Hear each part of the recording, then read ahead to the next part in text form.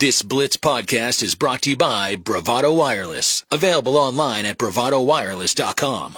John Harris joining us now here on the Blitz 1170. What is up, John? How are you doing today, my man? Oh, JP, I'm trying to get away from it, man. I'm trying to get like 24 hours of peace and quiet before the chaos of tomorrow, and it is just not happening, man. It's just there's one thing after the next. I wish we had a really good football team, so we were picking in the 20s, and not at number 2 where things seem to be changing by the minute. And yet, nothing is coming from this building. People are just trying to dot I's and cross, or connect the dots, if you will. This and then this, and then it's made it a maddening last probably month or so. So I'm ready to get this draft baby out and start getting it to life. So along with without any information that's coming out and people grasping at straws everywhere at this time because of the lack of true info that's out, what are your opinions on what should happen for the Texans and what you think will happen? What I think should happen, what I'd really like to see happen, because Jeremy, don't think the Texans love these quarterbacks outside of Bryce Young. Mm-hmm. I feel like Bryce has been their guy, and I don't think the Texans are alone in that. I think there are these teams look at these other quarterbacks as flawed in some way. Now, C.J. Stroud is the guy that brings up a lot of discussion here in Houston because for a long time people didn't want to get on board with Stroud, and then I kept banging the table saying, "Look, man, you got to watch this guy throw the football."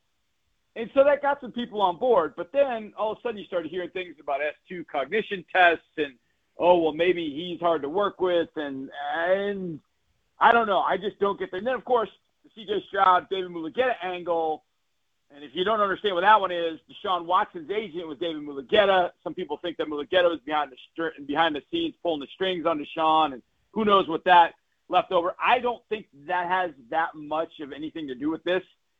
But I do think that you got to consider everything when you're drafting at number 2. So ultimately, I don't think the Texans love any of these other quarterbacks enough that you would say, yeah, let's make him the number 2 pick, because you're settling for the number 2 quarterback at that point. So are you going to love that? But could you get an edge player that is elite, whether it's Tyree Wilson and his 37-inch arms, whether it's Will Anderson, the most decorated player in college football? Could you get one of those guys? Yes, absolutely, you could. But to me, I think you could get one of those guys and trade down. The problem is you have to have a team that dances with you. And I've been struggling for a team that would dance with the Texans at that point. And then I read something probably about an hour ago. And I was actually, Jeremy, my last mock draft was done. Trying to trade down for the Texans, finding a way. And then I read that Philadelphia is interested in one of those big defensive ends. And I thought, there it is. That's the move. Trade down with Philly, 10 and 30, and then if you got to move from 10 back up, go ahead. Call Seattle at that point. Like, hey, look, Pete, John, we've got Philly on the line. Here's what we're doing. Here's what we want to do. If we get to 10, how about this deal to get us up to 5? I think the Seahawks would like to move too. They could, they don't have to sit at 5. They could probably get an edge rusher. They could probably get an interior player down at 10. That'd be obviously pulling off 2 moves in the top 10. But I think the Texans have been working on those moves to try and find what they could do. If they've got to sit and stay, I think it ends up being Anderson or Wilson. And I'd lean Anderson because the injury history of Tyree Wilson does present an issue. We just had a doc on last hour that we were talking about the Liz Frank injury. And what type of complications that could lead forward for Tyree. And you kind of answered my question. You lean more towards Will Anderson over Tyree at this point. Well, here's another thing, Jeremy, too. And I think not that previous draft should dictate what you do in this draft and all that kind of stuff. But if the Texans were to go Tyree Wilson at 2, that would be the second year in a row that they would have taken a top 3 pick that had 2 season-ending injuries in college. They took Derek Stingley at number 3 last year. They would have taken Tyree Wilson this year. And with Derek Stingley, his rookie year, I know it's 1 year, and I think Sting's going to be fine. But, still thing, he only played 9 games. So, he got a hamstring. Whereas it was a foot and an ankle back in college, now it's a hamstring. And, now, there's some other complications in that with Sting, but that's, but there's your point. Like, if I'm ownership, I'm saying, look, I get it. I understand. I can look at Tyree Wilson. I saw Tyree Wilson in 21, Jeremy, at the kickoff game in Houston against University of Houston. And I remember standing next to Chris Level, my guy, sideline reporter for Texas Tech, and I looked over at Chris when Tyree won the game, and I didn't say, "Who is that?" I turned to him and said, "What is that?" Because I haven't seen somebody like that. That's a different human being right there. But you could tell he was raw. He was playing inside. I just felt like, in 21 there was more to prove, and 22 he proved it. And I think the Texans would love to have him, but that injury history is just – it's scary. It really is scary. And then you got Will Anderson Jr. He's got those alpha qualities. He is a captain and then some. He's that guy that I think as a rookie would start showing that leadership that I think our organization and team needs. And defensively, I think if you put him out on the edge and you let him live on the edge, you don't move around inside to a 4-eye in different fronts, you loop him, you stun him, you move him, you scheme for him, I think Will Anderson can give you what you're looking for from an edge. So, to me, I've heard somebody say this, and the more I've thought about it, I'm not totally sure I agree. They said Will Anderson is a solid double in the gap, whereas Tyree is a shot for the fences. Well, I think I'd much rather have a double, and I think Anderson is more than that. I think he is a guaranteed double or triple, where Tyree, with that injury history, you just don't know. Sometimes you take a guy and it works out, man, it works out perfectly. And then sometimes you take one and the same thing happens year after year after year. And we've had that too often. Will Fuller, Jadeveon Clowney, Stingley last year. You got to take somebody in the first round, 16, 17 games is going to be there and available. I think Will Anderson Jr. will be that guy. John, why do I get the sense that some of these offensive tackles are going to go higher, and once one comes off the board, we're going to see that typical run? Do you get that same sense that we're going to see some of these guys go higher than what they were originally projected? Absolutely. I think that is a very real situation happening. In fact, as I looked at my mock, even before I kind of made that deal with the Texans, the first one that I had was Tennessee moving up to 8. Now, there's been a lot of talk about Tennessee and quarterback. But I think Ryan Tannehill is going to be the starting quarterback for this year. And if Tennessee is thinking about the future at quarterback, I would think they're probably not sold on quarterbacks this year. But if they're moving up, the thought being, we get up to number 8, we got to get in front of the Bears, because the Bears are going to be at least one of the teams that takes a tackle. And so we want to get up there to get a tackle. Now, I think the Cardinals, either the Texans or the Cardinals, are straight out of that spot. If the Cardinals can't get out because the Texans were able to make that trade and the Cardinals can't find a trade partner, I think they stay and take a tackle. I've gone back and forth on which edge rusher would it be, and then I thought, you know what? It's their offensive line. I've hated it for a while. Paris Johnson Jr. from Ohio State, and it was just that day. It was funny because I started thinking about it, and then I saw a note about Kyler Murray has been banging the table for Paris Johnson Jr. I don't know if he's the guy. I actually have Broderick Jones as my highest-rated tackle, but I could see Paris Johnson Jr. going 3, and now the Titans are like, look, if we stay at 11, we're going to get the third best. We're going to go up and get a guy in front of the Bears, and they're going to go get Peter Skoronski, who could play guard, who I think should play guard, but I think he's going to be, he's going to be the next Zach Martin, Joe Thuney, Quentin Nelson, all that somehow combined into one for the Titans, and they need help at guard in a big way. And he can also play tackle if you want to move him out the right tackle too. So I think the Titans kick that off after the Cardinals take Paris Johnson Jr. Broderick Jones goes. Darnell Wright goes to the Steelers. I think Anton Harrison can get in the back end of that first round, potentially with the Bills. But I have the Bills trading out of the first round. But if the Bills stick and stay, I think it's a very real thought. Anton Harrison could go there. There's a chance you're going to see more tackles go in this first round than maybe we expected or maybe should go. I don't love this class. I really liked last year's class. Yeah. Evan Neal didn't really pan out. But I really think there's depth in this tackle class, up and down. And whether you want to take Skoronski moving to guard and take Cody Mock from NDSU moving to guard, Matthew Bergeron from Syracuse moving to guard, doesn't matter. Those guys all have tackle abilities that if a team takes them, and they can examine it like, all right, do we want to put him at tackle or guard? Smith got drafted in the second round by the Colts in 2018. Oh, he's going to guard. He's going to guard. Well, I'm still waiting for that dude to move to guard because he's kicking our butt on the outside as a tackle since he's gotten there. So you draft the guy thinking, well, we'll move him, and then you get him there. No, we're going to leave him here at tackle. So I think there are a lot of tackle prospects, there are also a lot of guard tackle combo prospects in this draft, which makes it really interesting. But I think there's going to be a run on tackles, and I think it could push the receivers down a little bit, and I think it can push any other position down a little bit. The fact that it's a priority position like tackle that teams have got to go get one, whether it's left or right side. What kind of stands out to you about the class in general, John, as John Harris joins us here, Houston Texans, footballtakeover.com. Check out all of his work right now. What stands out to you the most about the class? Because I think there are a few things, that 5'10" number about Bryce always gets thrown out there, but I look at the receiver class as a whole, and it's a bunch of guys that are kind of almost the same frame. There's a few outliers on that, but there's a bunch in terms of quality of depth of guys that are the same size. What other correlations of the draft do you see in the class in general? I think corner's tremendous. I think tight end is top heavy. I think the first four, now it depends on what Darnell Washington's medicals are, because apparently his medicals didn't turn out great. And there's some other concerns apparently. But top four tight ends are super. I think the corners from 1 to 300 are tremendous in this draft. Now, I will say I don't think there's a Pat Surtain. I don't think there's a Jalen Ramsey. Mm-hmm. But I love Christian Gonzalez over Devin Witherspoon because I'll take height, weight, speed. I've learned to kind of go in that direction as long as the guy can play. I think Christian Gonzalez is a better overall cover guy than Witherspoon is. I think people get enamored with Witherspoon because he hits, he's physical, he's, really, really nasty cover-wise. You get nailed for penalties with that stuff, and plus he's 180 pounds. The rest of these corners in this group are long and big.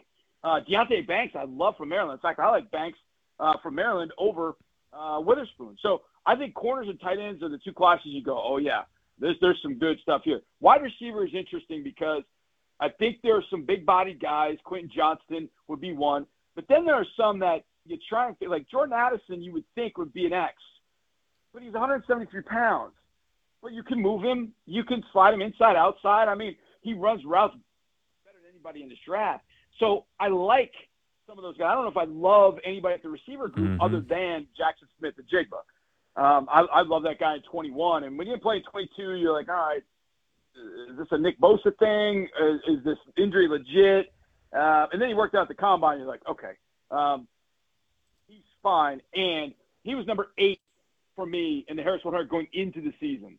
So I dinged him a little bit for not playing in the season, but I still have him as my number 1 receiver. I love him in Houston. I know Green Bay loves JSN. But I think the receiver group, to me, as a whole, I think it's really good in the slot.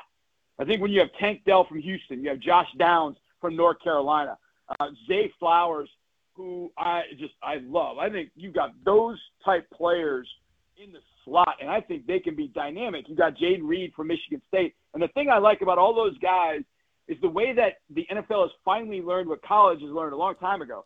Put those really fast guys in the slot, especially when you face corners, and run them on slot fades, and they'll run right by the safety that has to cover them basically one-on-one. So you can get all those guys. They're all deep threats, and they don't have to be just Julian Edelman, like, all those little, whip routes and juke routes and crossers and all that. You don't have to work the trash. You can let them just go deep a lot, and they will end up creating big plays for you in that way. So I hope those guys end up going to places where offenses know how to maximize them, and I would love to see one in Houston. Now, we got to figure out in Houston if John Mechie is available, and if he is, if he's not. But I think Mechie can play on the outside too. So it's not going to preclude me from taking a JSN or looking at Tank Dell or taking Zay Flowers or Josh Downs, anybody like that. The guy that I really would like to see in Houston, because I think you can use him in a slot. I think you could also isolate him in certain situations as the X, and that's Marvin Mims. And you should know that from Oklahoma. Yes. I would love to see Marvin Mims with Houston, because the one thing I think we are seriously lacking, Mechie's a tough grinder, interior, inside passing game. Nico's a big, going to moss a DB, Nico Collins. Robert Woods is up there in age a little bit. He's still got some wheels, but he's more kind of a possession guy now. Where's our speed at receiver? Well, you put Marvin Mims in there, now we're talking. Now we can absolutely fly, and he's going to put a hurting on people down the field. What makes him different from a guy like Will Fuller, who we had, is I think Mims has got great ball skills, better hands, and the ability to make more plays down the field if somebody is in phase with him. Fuller wasn't going to do that, but Fuller ran by everybody. I don't think Mims is quite that fast. Nobody I've ever seen is that fast as Will Fuller, but I think Mims can make more plays. So I would love to see Marvin Mims here in Houston. He would be the perfect fit for the Texans. if they could somehow move around to get some pick in the late 40s, early 50s, Mims would be the perfect guy to come to Houston. I'll ask you about a guy that you got to see in your city, and I saw him a couple times as well. Penny, for your thoughts on Nathaniel Dell out of Houston. I know the Niners had him in on a top 30 visit, and I started salivating at the thought of him and Kyle's offense a little bit more, and that's just me being selfish. But you got to see that dude, and there is nothing like a guy that is just outstanding in almost everything that he does. He's so quick, super exciting. You just find ways to get him the ball. So in that same game, in the kickoff game I was talking about earlier, Texas Tech against Houston, I'm standing in the back of the end zone. I've known Dana Holgorsen for a couple decades, and so Dana and I are talking, and receivers are kind of working in the end zone, and I see Marcus Jones, who's now with the Patriots, and I like him. And then I see this rail-thin, looks like an elementary school kid. I mean, I'm not joking. He looks like he came straight out of fifth grade recess. And he runs by us, and Dana hits me and goes, electric player I've ever coached. I looked at him. I was like, man, just shut up. I mean, because I mean, Dana's messing with me. Like, he goes, I'm not joking. He goes, watch. That guy right there will put this entire building. He's a power grid of electricity. I'm like, all right.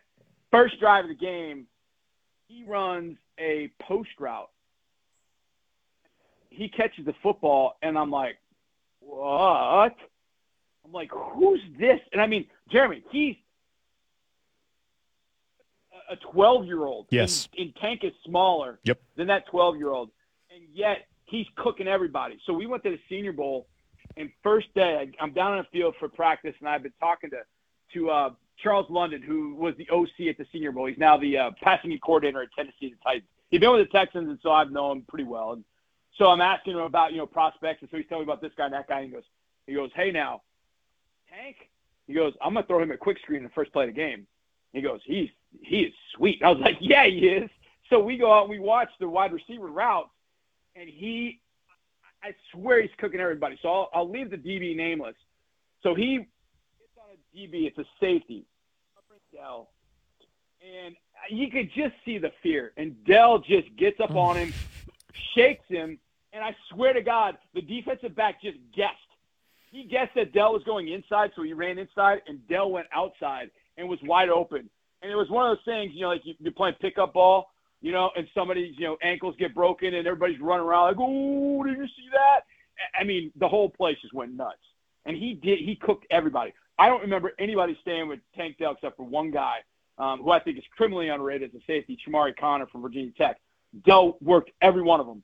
He literally moved at a faster rate than everybody on the field. And it felt like you were watching, old records. There was 45 RPM and 78 RPM. I feel like everybody was at 45 and he was at 78. It's like, why can nobody run at the same pace as him? He's electric. If he goes out to San Francisco or Kansas City, I'm just going to quit. I'm just going to quit, man. Forget that. It's not fair. When I saw Patrick Mahomes was throwing routes this week to Zay Flowers from Boston College. I was like, please, God, no. Andy Reid ends up with Zay Flowers. I mean, if Zay Flowers and Kadarius Toney and Travis Kelce are catching passes from Patrick Mahomes, he may complete 90% of his passes. I mean, there would be no way to cover any of those guys.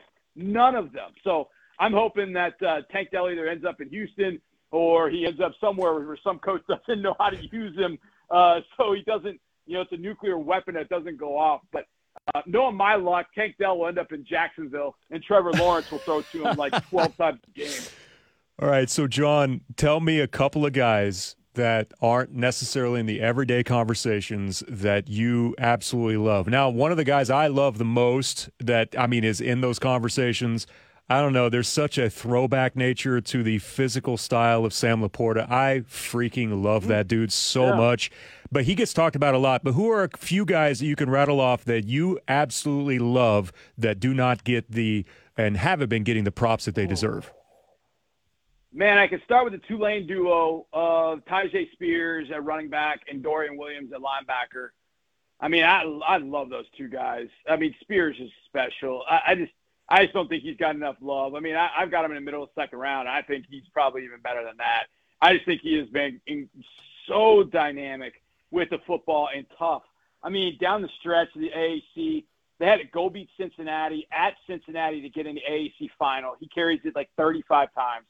Then they go play at UCF in the final. He carries it like 22 times. He scores 3 touchdowns. Then they get in the bowl game against USC, carried it like 40 times. I mean, he's 5'11", 180. And they keep hammering him, and he just keeps responding. And nobody had an answer for him. Nobody. And at the Senior Bowl, nobody did. And I love Dorian Williams, a linebacker, too, from out of Tulane. I think the Tulane duo is completely way underrated. If underrated is the right way of saying this, because he put together one of the best combines ever, and that's Zach Kuntz from Old Dominion. Yeah. I remember seeing him in the summer last year. I'm like, this guy's he's really a receiver. So as I'm getting my draft stuff together, I've seen a few games. I'm like, okay, I've seen a few games. I always go to YouTube. YouTube's always got some nugget that you can find that's off the beaten path. Like Jartavius Quan Martin from Illinois, another guy. You go on YouTube, and you can find something. Like for Martin, it was this dunk contest he was in. It was sick. Zach Kuntz, there's a video of him in high school, 6'6", 6'7". At the time, he's like 220, 225, something like that. He's running the 110 high hurdles in the Pennsylvania State Championship and smoking all these small dudes. I mean, just smoking them. And it just looks so weird. It's like there's Goliath, and then there are all these little Davids, and he's just smoking them all. I'm like, what is this guy? And I just think he is a pass catcher. He's phenomenal. Zach Kuntz from Old Dominion would be definitely one of those guys. Dude, I saw him at the Myrtle Beach Bowl. Tulsa played ODU in the Myrtle Beach Bowl in 21.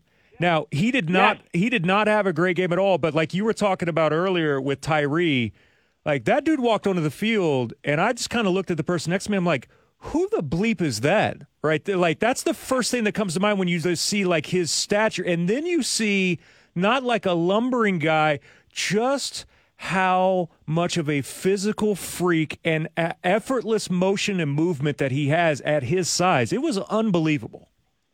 Yeah, it's incredible to watch that dude move. I'll give you my final one. In fact, I think I'm probably too low on him, and that's the edge defensive end from Missouri, Isaiah McGuire. I was really excited to see McGuire when we got to Mobile, the Senior Bowl. And I hadn't watched him much. I had him down to watch him. I didn't watch him much during the season. I didn't watch too much Missouri. And I didn't see him much. But I was like, okay, I want to see him. I've heard a lot about him. I want to see McGuire at the Senior Bowl. I watch him at the Senior Bowl, and I walk away going, man, I don't see it. Like, what did everybody see? I don't know, man. I don't get this.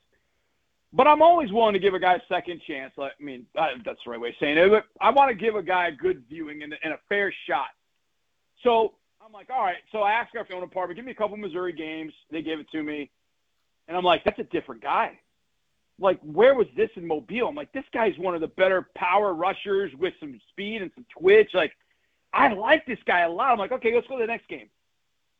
Doing the same thing. Then I pull up the Georgia game, and he cooked Broderick Jones. I mean, he worked Broderick Jones all night. One-on-one, it wasn't even fair. I was like, man, Jones is my top tackle, and he's doing this to him? I was like, man, Isaiah McGuire from out of Missouri. I've got him at 92 in my Harris 100, and I feel like I'm probably about 22 low. I think he's probably going to get into that second round because he's a priority position, was a captain at Missouri. I just think that Senior Bowl, man, was this just an anomaly? He was kind of standing up, doing some stuff. Maybe he should be hand out. I don't know. But I came out of there going, I think that was the anomaly. I think what I saw during the season and during those games was more right for Isaiah McGuire. So he's another guy that I would absolutely love to see in Houston, depending on what we do with the first rounder, which I think is going to be an edge. But look, we need more guys. I don't think there's any question we need more guys. So I would take another Isaiah McGuire here in Houston for sure. John, awesome stuff as always, man. Rest up those pipes because I know you got a long couple of days coming up ahead of you. I can't thank you enough for jumping on with us here. By the way, in any of your conversations that you've had with your new head coach, by the way, you guys are welcome as a Niner fan. But for him to come back home, though, and really understand about the culture of the Texans, I think is awesome. And I hope that everything that I've read so far is accurate about just how much of an energetic, like, game changer that he's been to have inside the building, man. And I think that you guys have a very, very bright future with him as your head coach. Jeremy, it's interesting because when he was playing here from day one, his nickname was Cap, as in captain. And he was always known as Cap. And I didn't really know him. I didn't get in the building until 2014 when he had already moved on and been traded to the Eagles. And I, in fact, was on the field when – this is when I knew that DeMeco Ryans was different. In 2014, he came back to Houston to play with the Eagles. Every single one of our guys, ran over to hug him before the game. In that game, he tore his Achilles. And it was, I think, his last game, was that year. When he was on the cart, every single player from both sides ran on the field to go dap him up. Yeah. Give him 5 and tap him and dap him. I was like, there's something there. Yep. I mean, we already knew it, but to see that, wow, they respect him. So, yeah, it's been I haven't had a chance to deal with him too much. We had a couple interviews. I love him to death. I think he's going to be great for the organization. But it's one of those things where very rarely do you have an NFL team, and it's like if the coach tells the fans to jump, they're like, how high? What do you want us to do, coach? We'll do it. That's how much they believe in DeMeco Ryans. Now, you got to play the games, and he's got to be successful. But I think there's this belief from what the fans saw when he was a player, when he was nicknamed Cap. They know what they have, and I hope that's a sign of things turning around here before too long. John, you're the man. Thank you so much for all the time today, man. Rest up, and we'll do this again soon, man. Always appreciate you. All right, JP, man. Appreciate you, brother. Thank you for having me. Awesome. That's John Harris joining us here. FootballTakeover.com, Houston Texans, HoustonTexans.com. That guy knows his bleep, and that's why I bring him on. It's 3:01. Take a timeout. We'll come back. The Blitz Mix will kick off after this timeout here on the Blitz 1170. Thank you for listening to this exclusive Blitz 1170 podcast from Bravado Wireless.